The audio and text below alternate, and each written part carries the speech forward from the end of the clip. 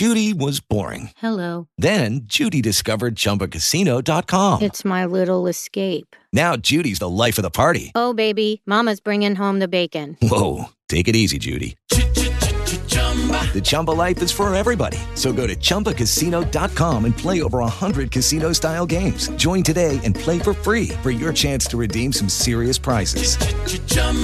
ChumbaCasino.com.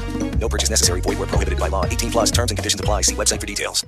You're listening to TV's Top 5, the Hollywood Reporter's TV podcast.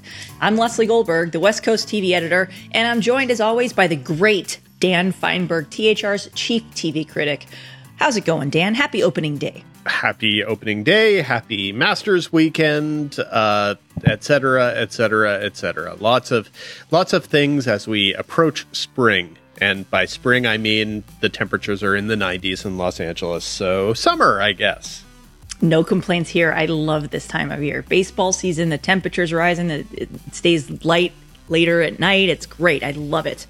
I love it so much. I like several of those things, but not the one where the temperature's in the 90s. That one I could personally do away with, but that's just me. Well, anyway, this is our 163rd episode. We do not have a showrunner interview this week, but instead we have a ridiculous amount of news to get into, Dan. Lots and lots of stuff to cover, so maybe you'll miss the absence of showrunner, maybe you won't, maybe you'll just be happy to have a somewhat short installment of TV's Top 5, just for fun. You know, so they can't all be 95 minutes. Maybe next week we'll go back to being 95 minutes, but let's see if we can do this one in under an hour, Leslie. That sounds like a challenge. A challenge extended, Dan. Challenge accepted. Let's lead off with this week's top headlines. Number 1. It's been a busy week for Apple as the streamer has handed out a series order for The White Darkness, starring Tom Hiddleston, and from Pachinko showrunner Soo Hugh. It marks the Loki favorite's second show for the streamer, as well as Soo Hugh's second show after, obviously, Pachinko. And you can go back a couple episodes and listen to our interview with her. Elsewhere at Apple, Andre Holland will portray Black Panther leader Huey P. Newton in a limited series based on a Playboy article, with Don Cheadle set to direct multiple episodes.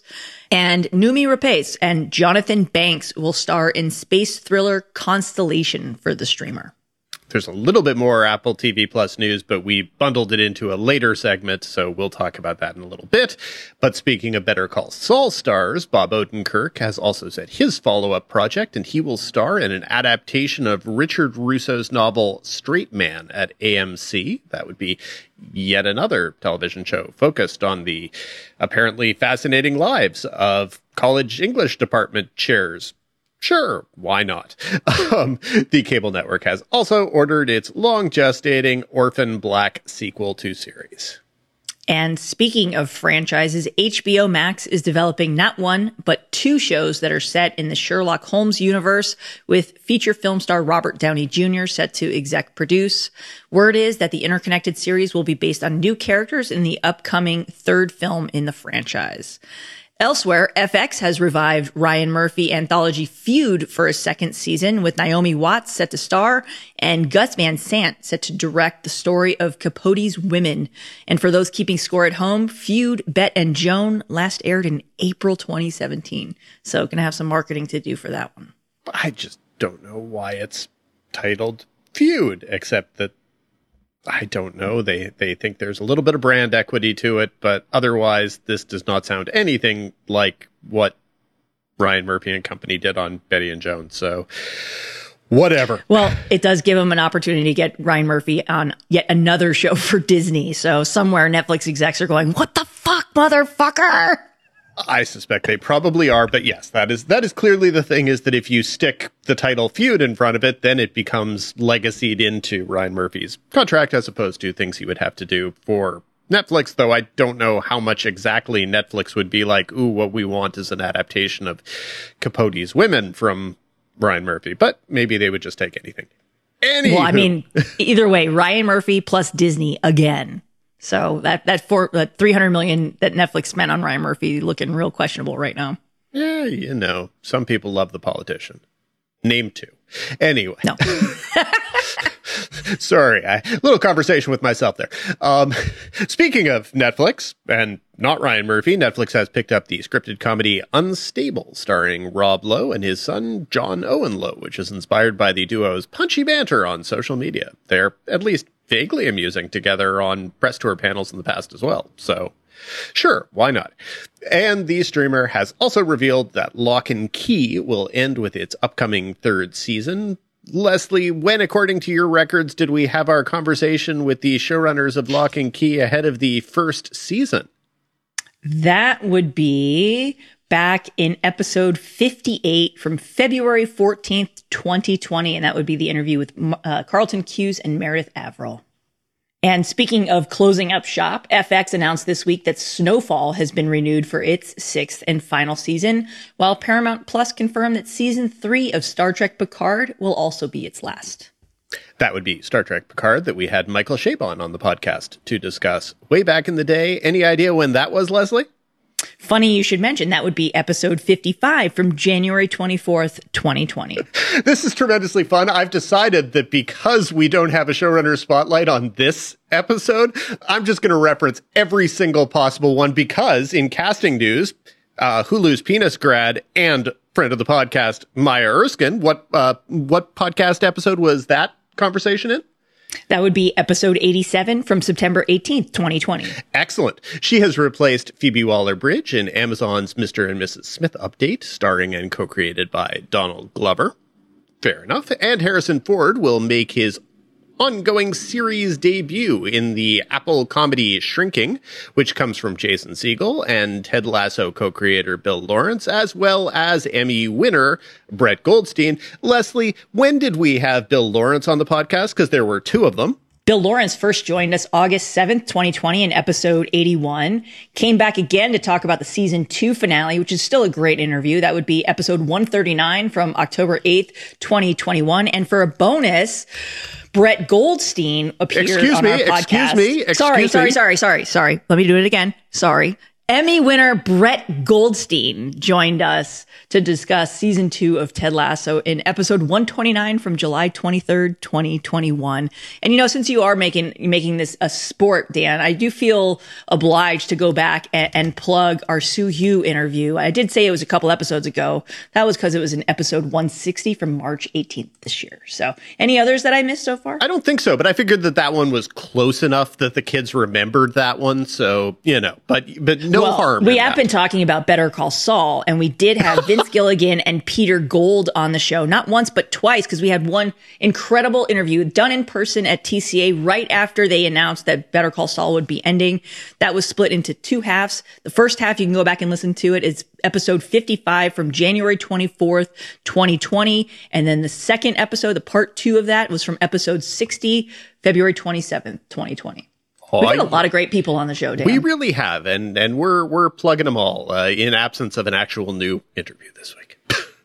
That's right. And you know what? We're not done with headlines either. So up next, Peacock is teaming with producer and narrator Amy Poehler for a show called The Gentle Art of Swedish Death Cleaning.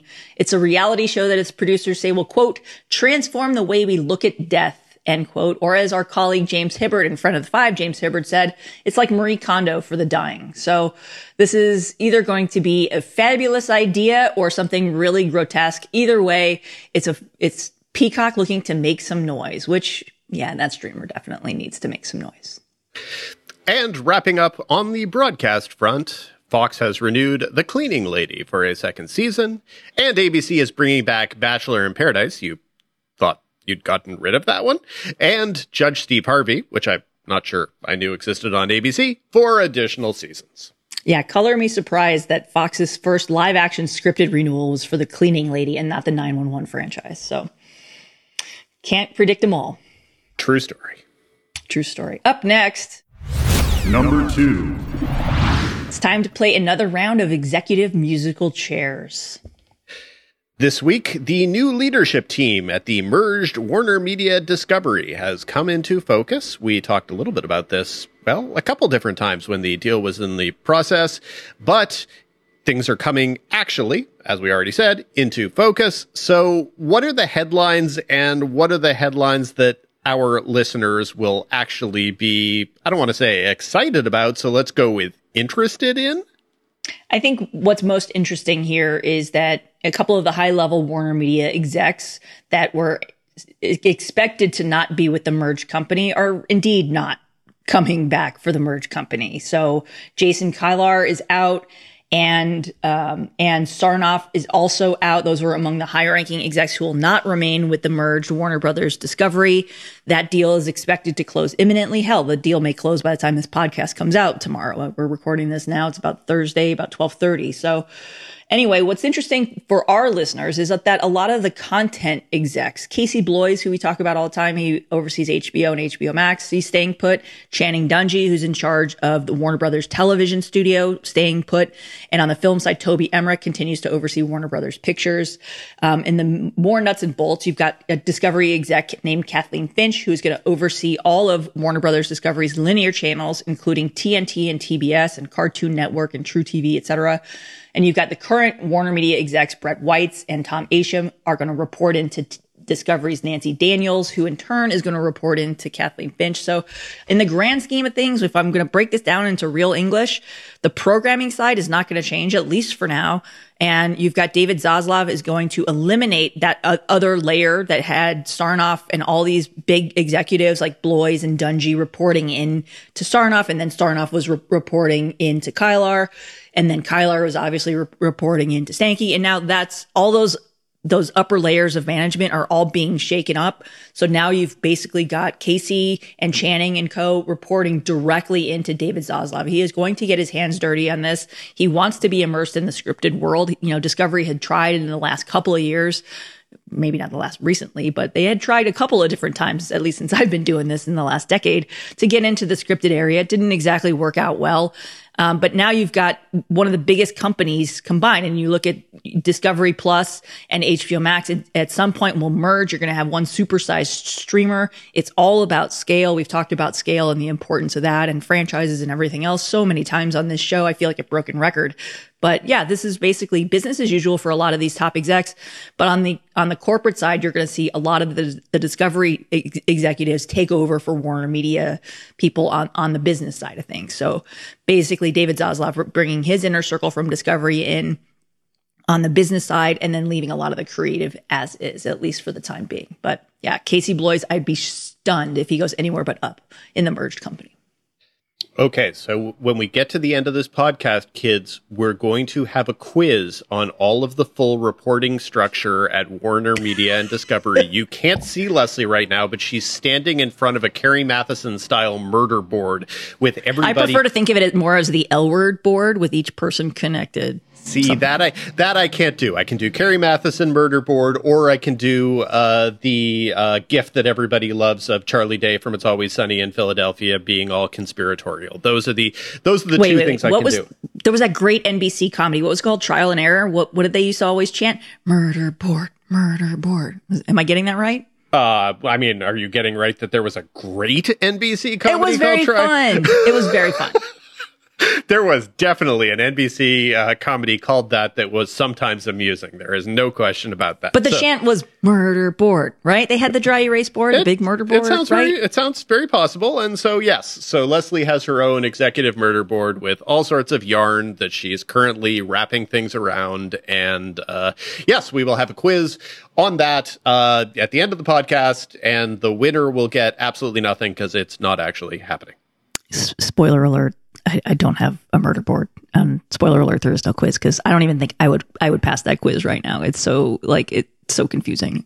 I'm 100% positive I would, but that's because I'm looking at the outline right now and I would be probably likely to cheat. Well, I mean, I do have a sketched out executive hierarchy notepad for Disney, which looks like someone insane created that. So I also have one for pretty much everyone else. And now my challenge will be to make one for Warner Brothers Discovery. But the Disney one in particular is a full page. And it, even as someone who made it and who understands the hierarchy there, still doesn't make a complete and total sense. It looks like the drawings of a crazy person. So I mean, that is what's interesting too, if we want to get back into this and bring this segment all around, is this takes out some of the upper layers of these corporate structures. And you've got David Zaslav getting more hands-on.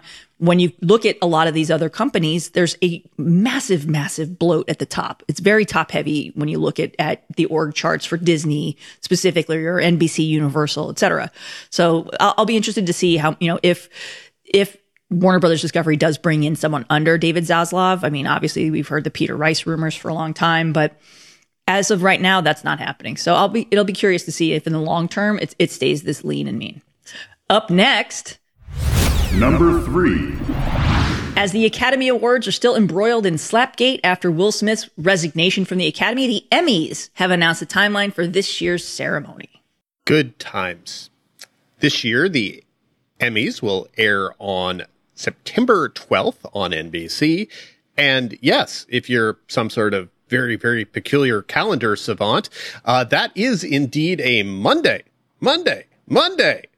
Now, of course, it should be noted that the Emmys are always on Monday when they're on NBC, because NBC has Sunday Night Football, and Sunday Night Football does better for NBC than other stuff. So I believe pretty much everything. Yeah, pretty much everything. I believe this is early enough in the season that it would still be preseason football, but even still, guess what? Preseason football does better than the Emmys. Or anything else. So yes. So that everything else? Maybe not everything else. Hey, the Academy Awards did 15 million-ish viewers, and the Grammys did slightly fewer. And the Grammys, at least if nothing else, managed to air a telecast that had people going, that was fairly well produced, as opposed to a ceremony that had everyone reflecting, my goodness, that was a 3+ hour clusterfuck. So congratulations to the Grammys for not doing anything worthy of being a topic on this week's podcast. You must be so proud. I don't know. It's like the thing on that everyone says on Twitter all the time that I don't know who gets credit, that every day there's a person who's the main character on Twitter and your goal is not to be that person. Similarly, your goal if you do an award show at this point is to have people only discussing the ratings on the day after and moving on with their lives 2 days later. So way to go, Grammys.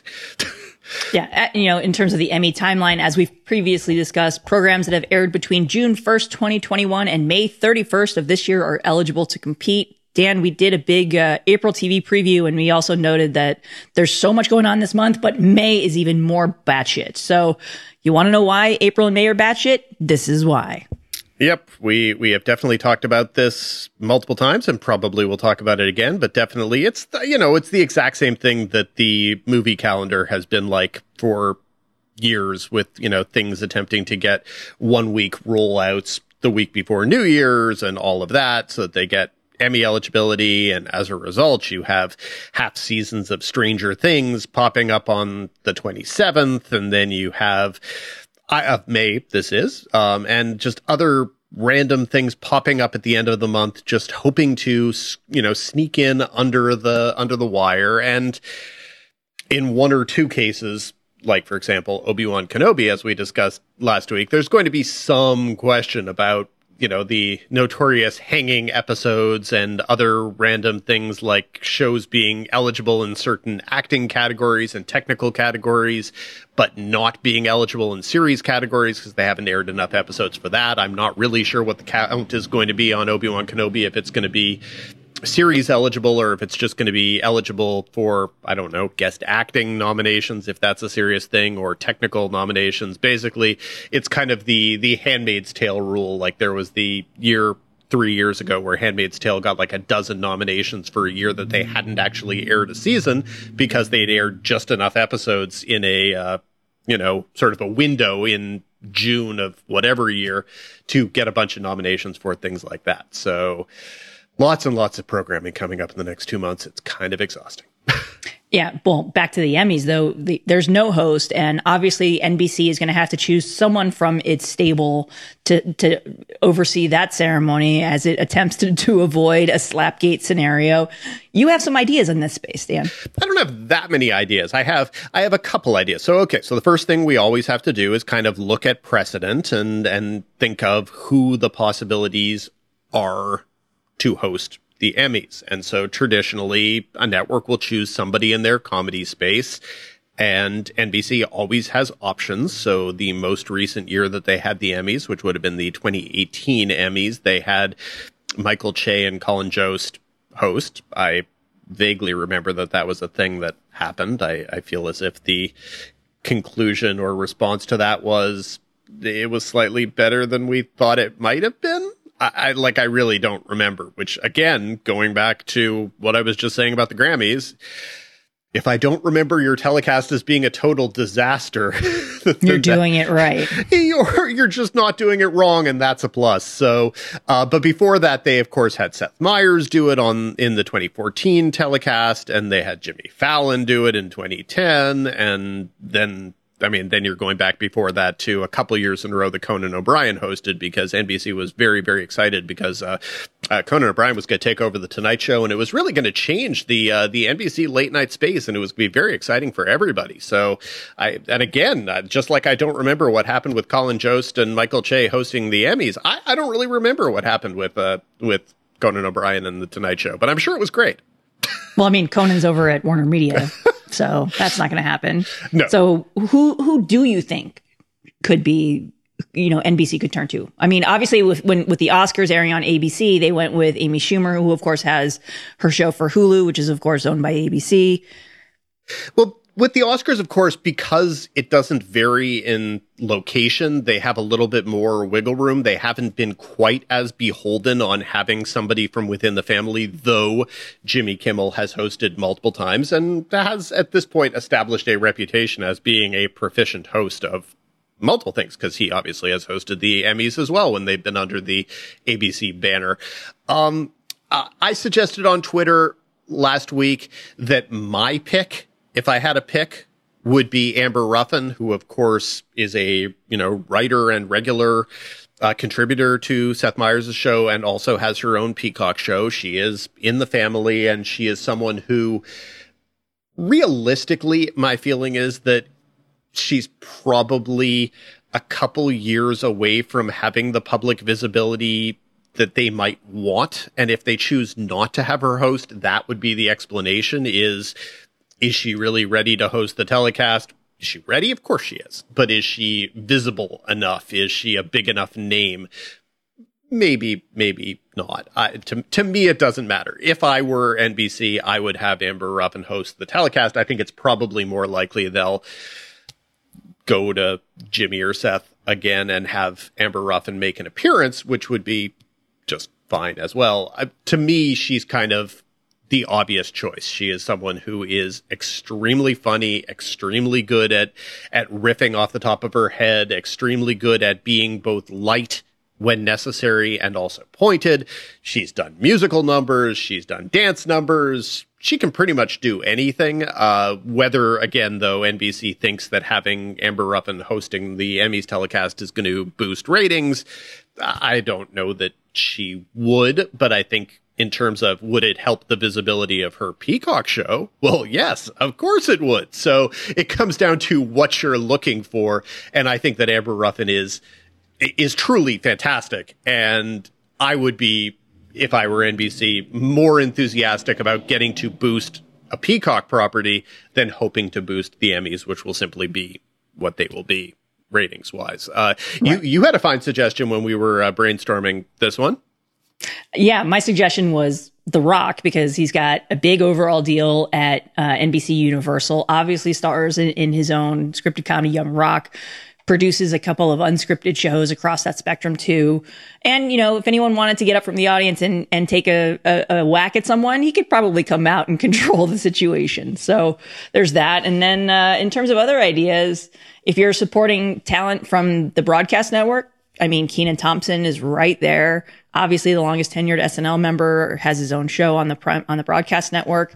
But my long, deep-seated hope, which is a complete and total long shot, is that the cast of Girls 5 Eva hosts, because I love that show. I love their dynamic, and they can do it all. So to me, that but only like 6 people know about Girls 5 Eva. I think that's the kind of thing where they could certainly do a musical performance, and I think that would make people happy. I think as individual members, several of them are bigger names than Amber Ruffin. I think Kenan is a fine answer. I think he would be great. When I suggested Amber Ruffin on Twitter, immediately somebody came to me and said, that sounds like a good idea.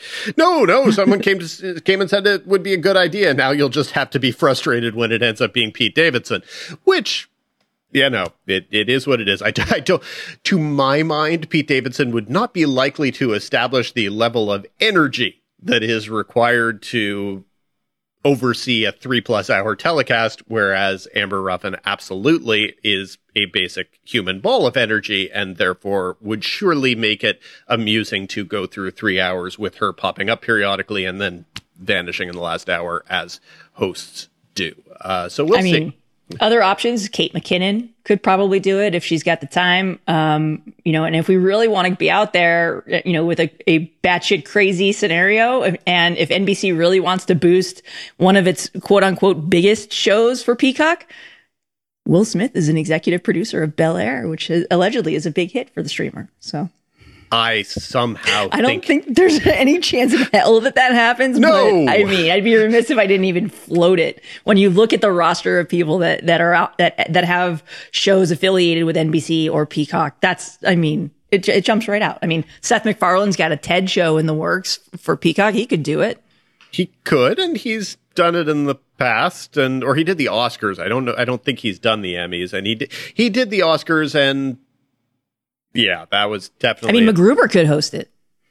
Then again, that show hasn't been renewed yet, has it? It hasn't been renewed yet, and I don't know that necessarily anyone required it to be renewed immediately. I feel like that's the sort of thing where when Will Forte has an idea and wants to do something, either Peacock is going to say, oh yeah, no, we've got too many hits and we don't need something from Will Forte and Lorne Michaels. Or... Yeah. There's also Craig Robinson, who has a new show coming out on Peacock called Killing It, from the producers of Brooklyn Nine-Nine. I think Craig Robinson would be amusing. The question of whether he's kind of the status that they're looking for is something else. But, he obviously is experienced hosting things and has a wide range of talents. Anyway, I think we've now pretty conclusively proven that there are lots of options, and therefore, if it's Jimmy Fallon hosting the Emmys, we burn everything to the ground. I think that's fair. About what it is. Is there are lots NBC? You got lots and lots of great choices. Let's not go with Jimmy Fallon. Fair. With Lucky Land Slots, you can get lucky just about anywhere. Dearly beloved, we are gathered here today to... Has anyone seen the bride and groom? Sorry, we're here. We were getting lucky in the limo and we lost track of time. No, Lucky Land Casino, with cash prizes that add up quicker than a guest registry. In that case, I pronounce you lucky.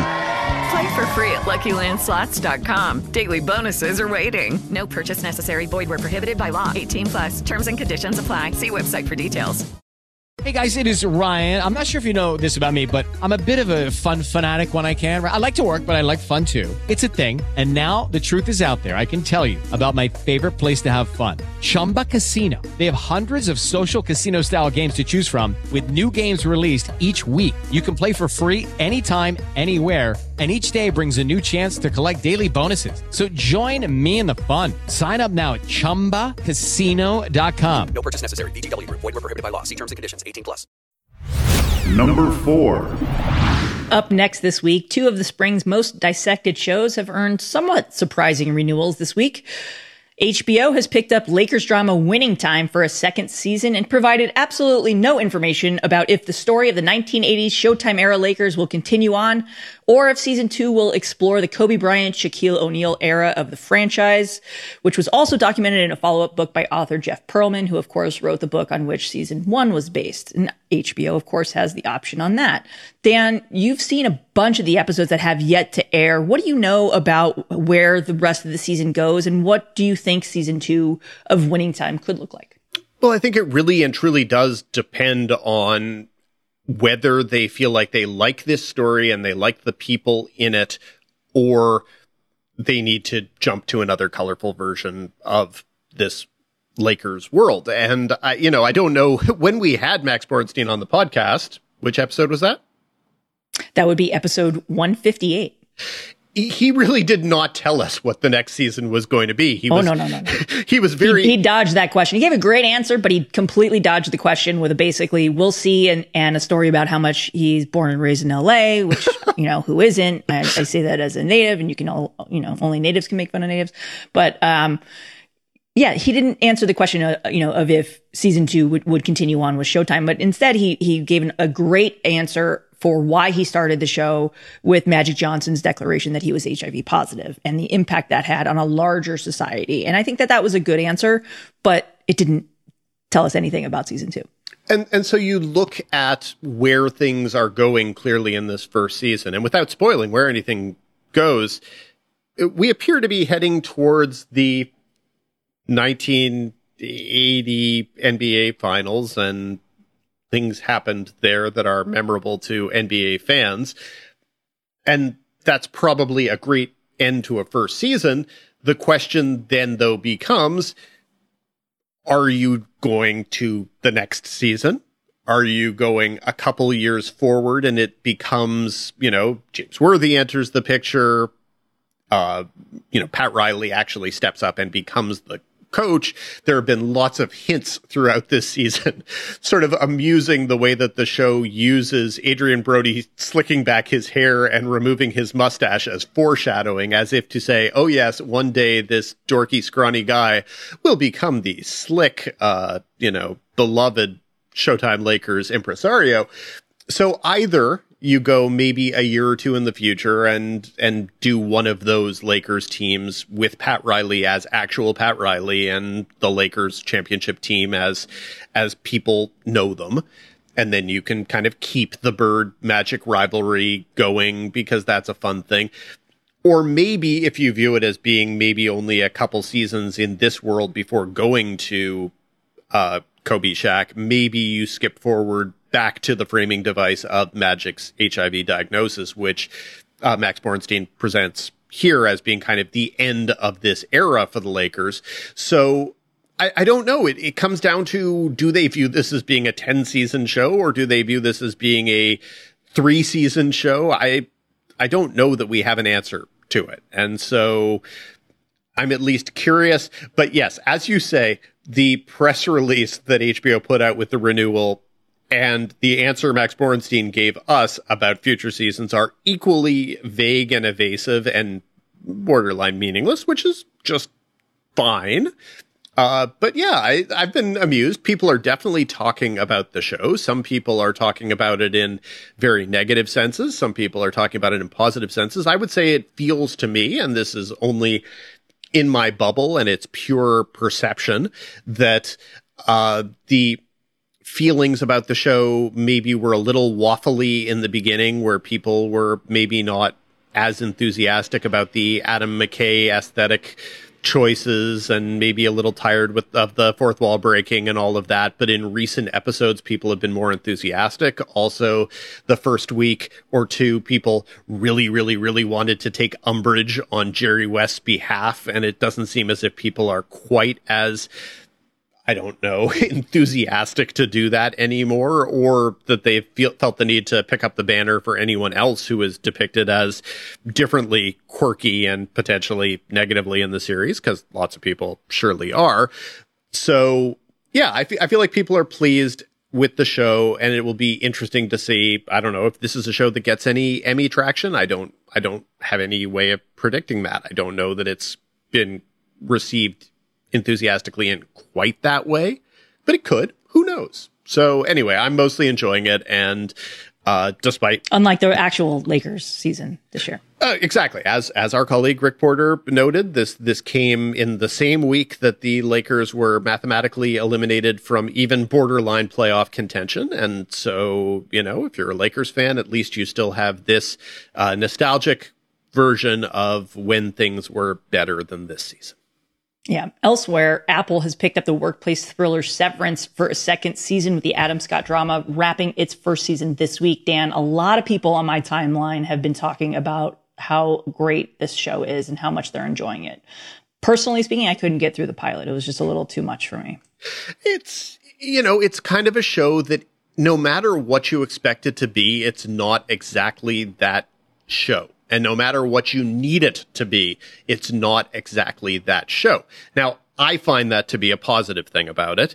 But if you're of the mood, and I know that you have been for, I don't know, about 2 years now, of preferring your entertainment to be a little bit more positive and upbeat, which is a fully reasonable thing, it is not it is not the most positive and upbeat show, because it's about obsessions with work and the draining capacity that can have on our humanity, and that's not necessarily the most positive thing in the world. Also, as I said in my review, and as I said, on the podcast a couple times, the show goes through a tonal transition. I would say that the first couple episodes were probably more in the dark comedy range, and then I would say that the last couple episodes of the season are much more clearly in the thriller / not exactly horror, but borderline horror realm. So to me, the last couple episodes,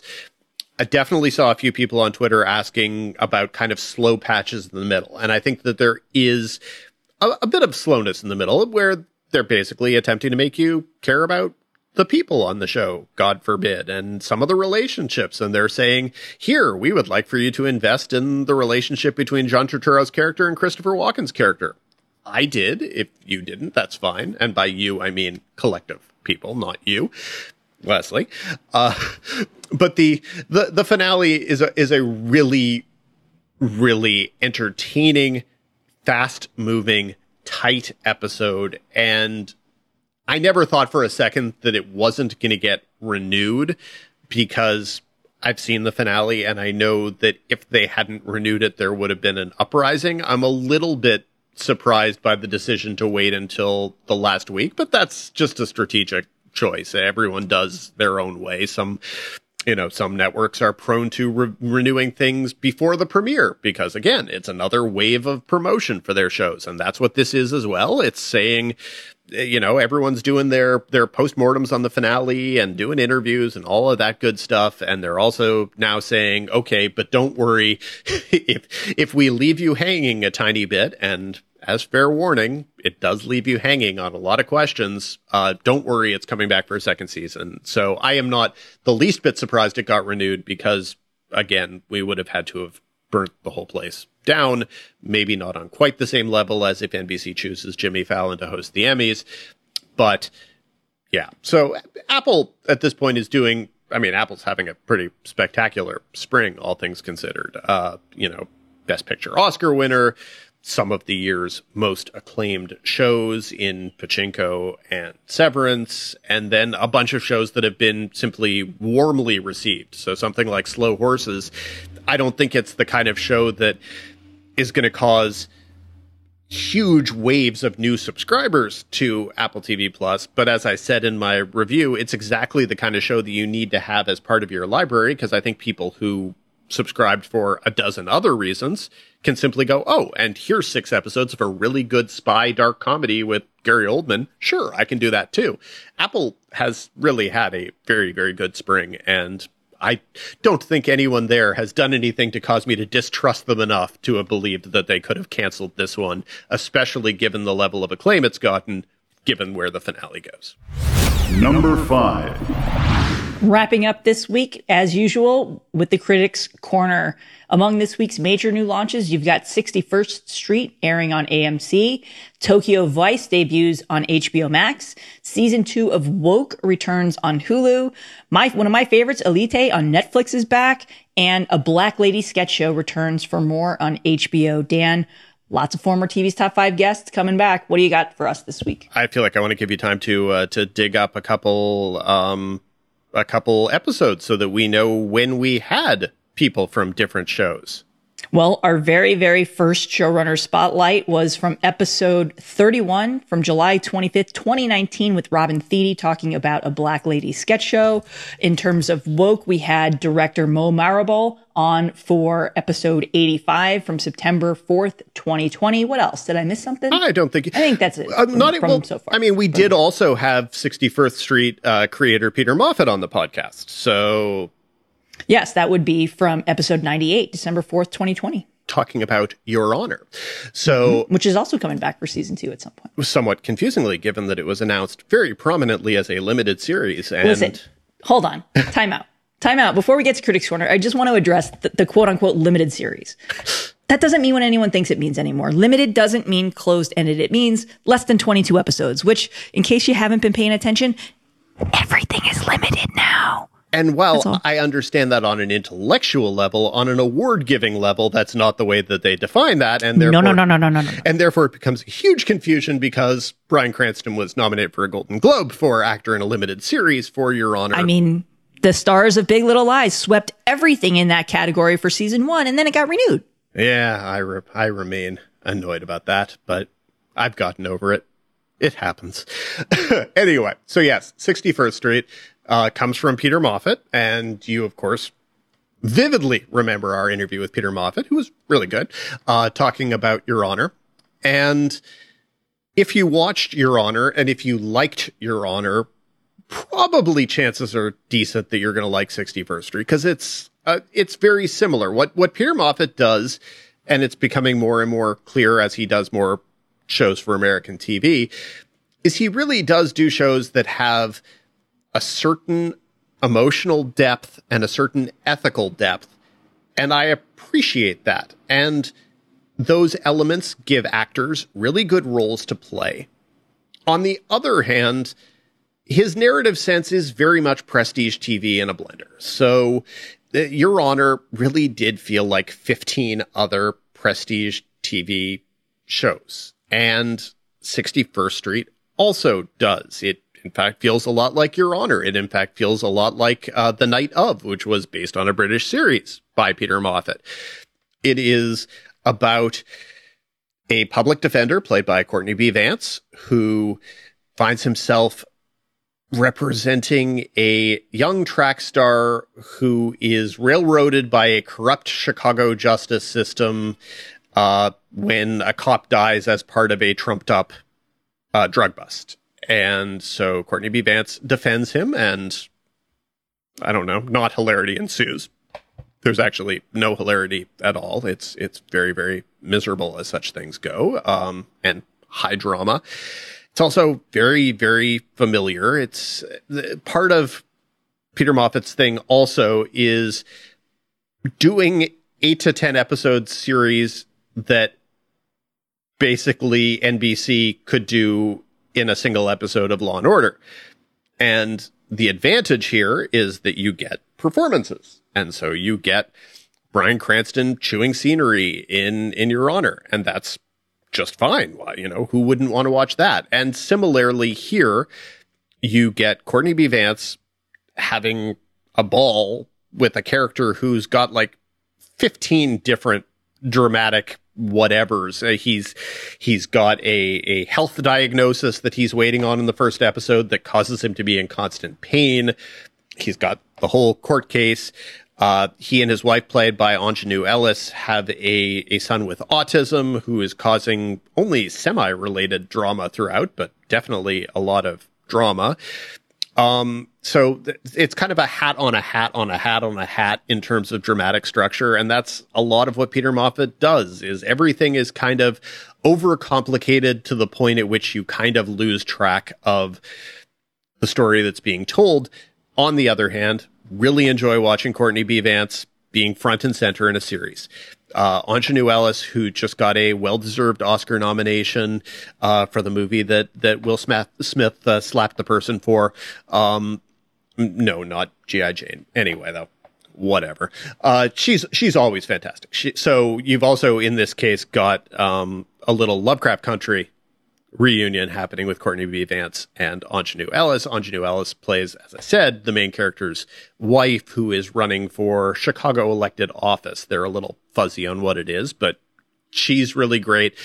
And the supporting cast is very solid. You've got Holt McElhaney, who's, you know, always great. If you haven't seen Lights Out, somehow you should see it. I don't believe. Yeah, man. Watch Lights Out. It's streaming on Hulu. Is it on Hulu? I thought it was one of those that maybe wasn't on Hulu. But anyway, it's a really, really good show. And one of those very, very sad, abrupt FX cancellations came at the basically at the same time as the Terriers cancellation. You have Mark O'Brien, who's done a lot of very good things, Halt and Catch Fire, City on a Hill. It's a really good cast. Some of the shooting in Chicago is good.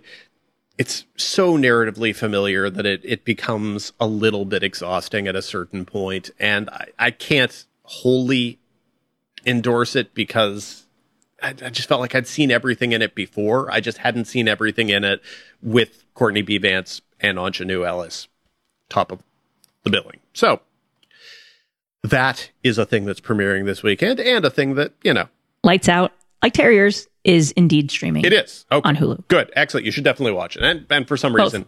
Watch both. Yeah, if you haven't seen Terriers. But I mean, seriously, at this point, if Alan Sepinwall hasn't made you watch Terriers at this point, chances are good you're probably never going to watch Terriers. So let's transition and have you watch Lights Out, because it's a really, really good show. So anyway, continuing. Tokyo Vice is being referred to as Michael Mann's Tokyo Vice. I feel as if that is an overstatement and a good path to disappointment. It is actually created by J.T. Rogers, playwright behind Oslo, and it is based on the book by Jake Adelstein, and it is about a young American journalist in Tokyo who, rather than working for the local bureau of the AP or whatever, decides to report for an actual Japanese newspaper, where he is the first foreigner to work at the newspaper. It is still unavoidably a white guy in a foreign land learns the culture and learns the way of the foreign land show. There is no getting past that this is a representative of a genre that is probably at this particular point, let's just say, outmoded. But once you get past that, and maybe get past the fact that it stars Ansel Elgort, who is, if we're leaving his personal life and whatever out of things entirely, is simply a bland, okay actor. And that is all he is. And, he's the centerpiece of the show. But you also have people like Ken Watanabe, who is a much, much, much better actor and a much more compelling actor, but unfortunately is here playing second fiddle to Ansel Elgort. You have the Society and Legion and Fargo favorite Rachel Keller, who I always enjoy. Also here playing second fiddle to Ansel Elgort.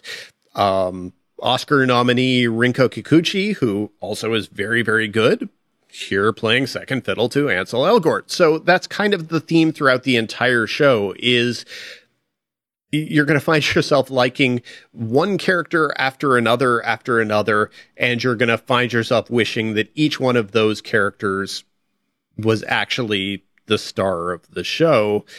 Instead, it's Ansel Elgort. Michael Mann did direct the pilot. He did not direct any subsequent episodes. And the pilot looks like it was directed by Michael Mann. And then subsequent episodes don't anymore. And that is just how it goes. They're still very handsomely shot. The production in Tokyo is exemplary. And so there's a lot to be enjoyed there. But if you're coming in for the Michael Mann of it all and you like his particular style and all of that, you're going to get it for one episode, and then it will just become a good-looking, decently paced show with a strange, vapid centerpiece, and you have to decide if that matters to you or not. It appears that a lot of people seem to like it a hair more than I do, which is totally fine because I like a lot of it. I've seen 5 episodes, I believe, and I found it entertaining. I just maybe didn't find it quite as, I don't know, gripping as I would have liked to have. So it goes. And yeah, I always enjoy Black Lady Sketch Show. I haven't watched the new episodes, but I'm looking forward to watching more of them. And I think that may be all that we're going to cover in this week's podcast, but there is a lot coming out next week. So, God, so much TV.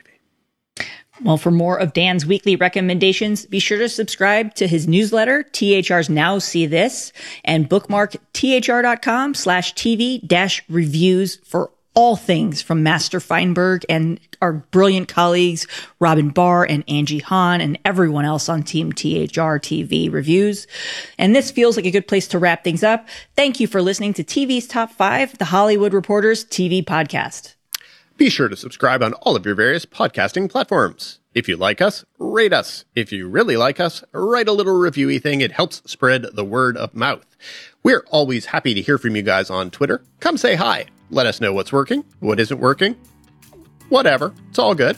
If you have questions for future mailbag segments, though, you can email us at TV's Top 5 at THR.com. That's TV's Top 5, the numeral 5, at THR.com. Until next week, Leslie. Until next time, Dan.